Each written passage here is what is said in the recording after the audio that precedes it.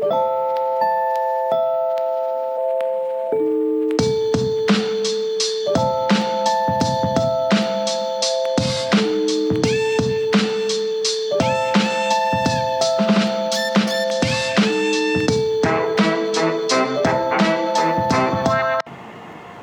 this is Donna Otto, and we are Modern Homemakers.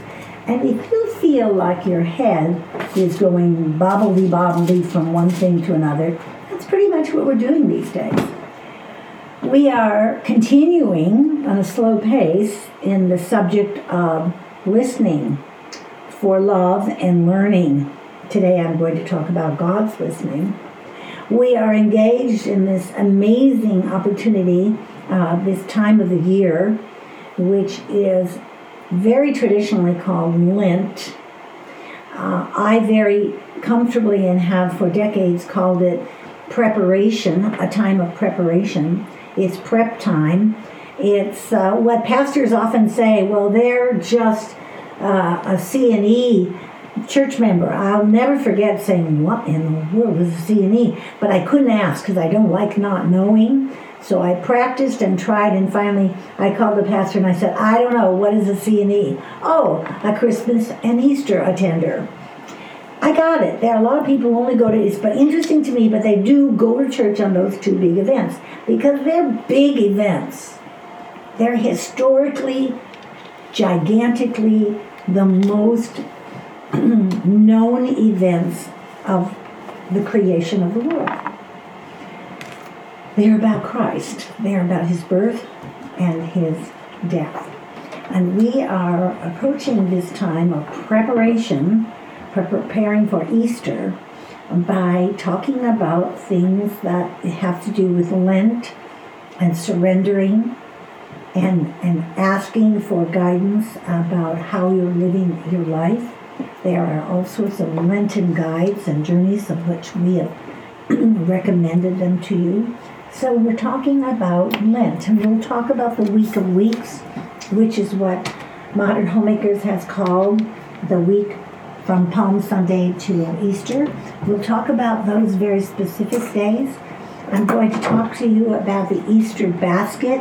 If you have children at home, and we hope you do, or grandchildren, you can go to our website and you'll find there a one-page handout which shows a basket and has the strangest ingredients of an Easter basket. I don't think there's a piece of candy in it. I don't think there's a hard-boiled egg or a plastic egg full of candy. What there is are small tokens of remembering what happened each day in the life of Christ. There's a little sack with coins and change in it because it was what Judas did when he betrayed Christ. There's a package in there that has a pair of dice because that's what they threw. They cast lots to decide who would get the seamless garment that Christ was wearing before they hung him on the cross. So the Easter basket is a wonderful gift to give someone. It's a wonderful gift to prepare, and we hope that you will encourage your family and those you love to do it. So listening and Lent and preparing and some devotionals on strange little subjects that bring us to everyday woman's life. But today I'm going to talk about God who listens to us. God who listens to us. And in chapter 21 of Genesis, we read these two verses, verse 17 and 18. And God heard the voice of the boy, and the angel of God called to Hagar from heaven and said to her, What troubles you, Hagar? Do not be afraid, for God has heard the voice of the boy where he is. Come, lift up the boy, hold him fast with your hand, for I will make a great nation of him. Oh, how wonderful is that? I will make a great nation of him. So Abraham, a great man of faith, he has two sons, Isaac, son of the Lord, promised to Sarah, and Ishmael, son of Sarah's servant Hagar. And when Sarah became jealous of Hagar, she and Abraham sent Hagar and Ishmael away. They left, they wandered in the desert until they were tired and hungry, and they cried, and God listened. God listened. He listens to his children. You and I are his children. The God I follow and pray to listens. He always listens. He doesn't always do what I want him to do or what I think is best, but he always listens. And there's this great assurance in my soul when something is pressing in on me, even though I think I have the answer, I've come to trust that what I say to him, he hears.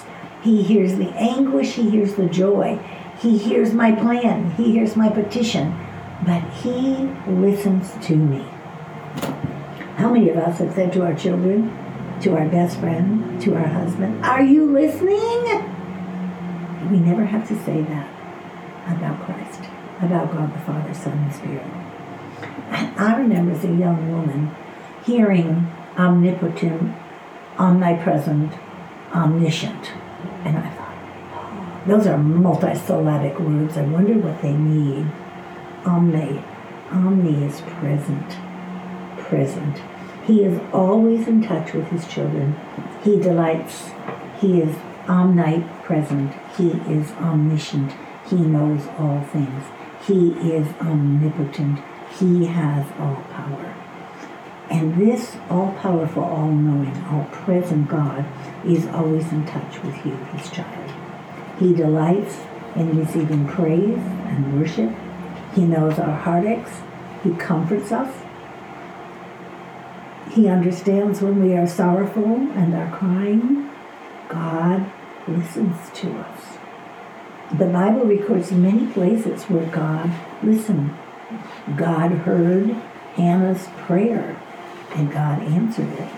In Psalm 116, verses 1 and 2, I love the Lord because he has heard my voice and my supplication, because he has inclined his ear to me.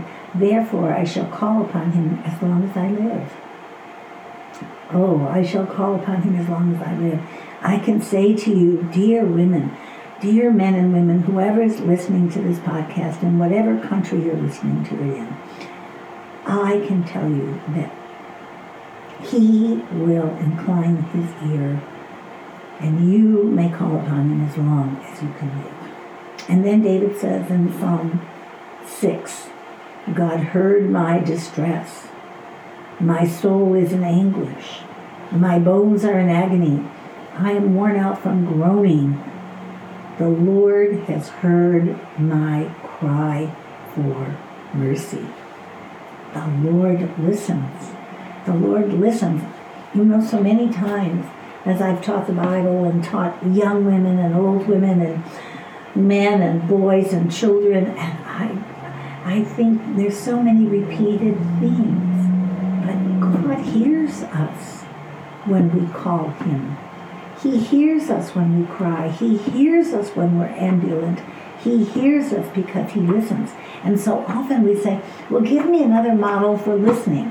And I've been teaching you all sorts of tools and numbers of tricks of the trade, so to speak, to learn to be better listeners. But follow the principles of God, because God listens. In Exodus chapter 2, Genesis, Exodus, second book of the Bible, Genesis chapter 2, verses 23 and 24. After a long time, the king of Egypt died. The Israelites groaned under their slavery and cried out. Out of their slavery, their cry for help rose up to God. God heard their groaning, and God remembered his covenant with Abraham, Isaac, and Jacob. God looked upon the Israelites, and God took notice of them. God heard the cries and their groaning. God hears us. He listens to us. And then in the New Testament, in the Gospels, Matthew, Mark, Luke, and John, the Gospels, and in John chapter 11, verses 41 and 42, it's another illustration of how God listens. So they took away the stone. Jesus looked upward and said, Father, I thank you for having heard me. I knew that you always hear me, but I have said this for the sake of the crowd standing here, so that they may believe that you sent me. And this is it's a passage of scripture that I don't know. I guess there's nothing else to say, but it always really blows me away. And I don't know how else to say that. It seems very casual language, but Jesus doesn't come when Lazarus dies. He comes 4 days later. Lazarus has been in the tomb. He's stinky already, according to the scripture. Jesus weeps. And you want to say, why is Jesus weeping? He's about to heal him. Lazarus, his friend, who didn't die in vain, who's going to be risen. So what's the crying about? What's the delay about? Why didn't God just heal him from where he was? All of these are unknowns to us.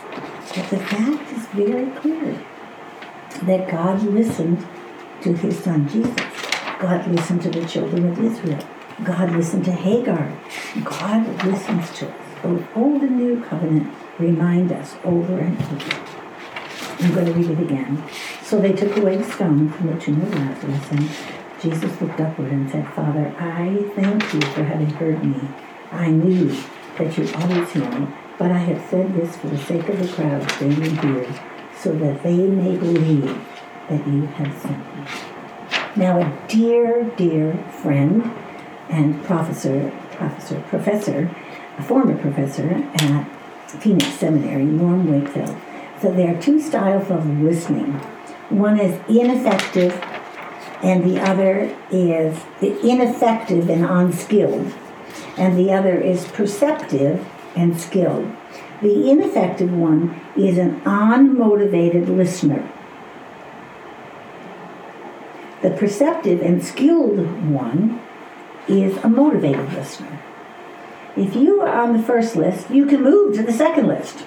That's just how it is. Mamas make noise. It's hard to listen, so we cannot do two things at one time. It's hard for you to listen to anyone when there's so much noise in the background. So many writers and authors and scholars have said, especially in child rearing, make time, get down close to their face, make sure they can see your face and understand that you're not talking out of the side of your mouth. Hurry up, hurry up, hurry up while you do three things hurrying up. The noise you have around the house makes it hard. So mamas, listen hard. Make sure that as you're trying to instruct your children to do things, that you pause and make sure they're listening to you as their parents. I think the AirPods are such a wonderful creation. I can put a pair in and listen to a podcast or a piece of music while someone else in the room is doing something different. But I find myself when I'm trying to listen to a podcast and cook dinner, it doesn't work because I want to have my paper and my pen, I might run my note, and then I miss the recipe. It's really hard to do two things at one time, and very few of them can we do well. So let me give you, as I said earlier, a few steps that will help you in this.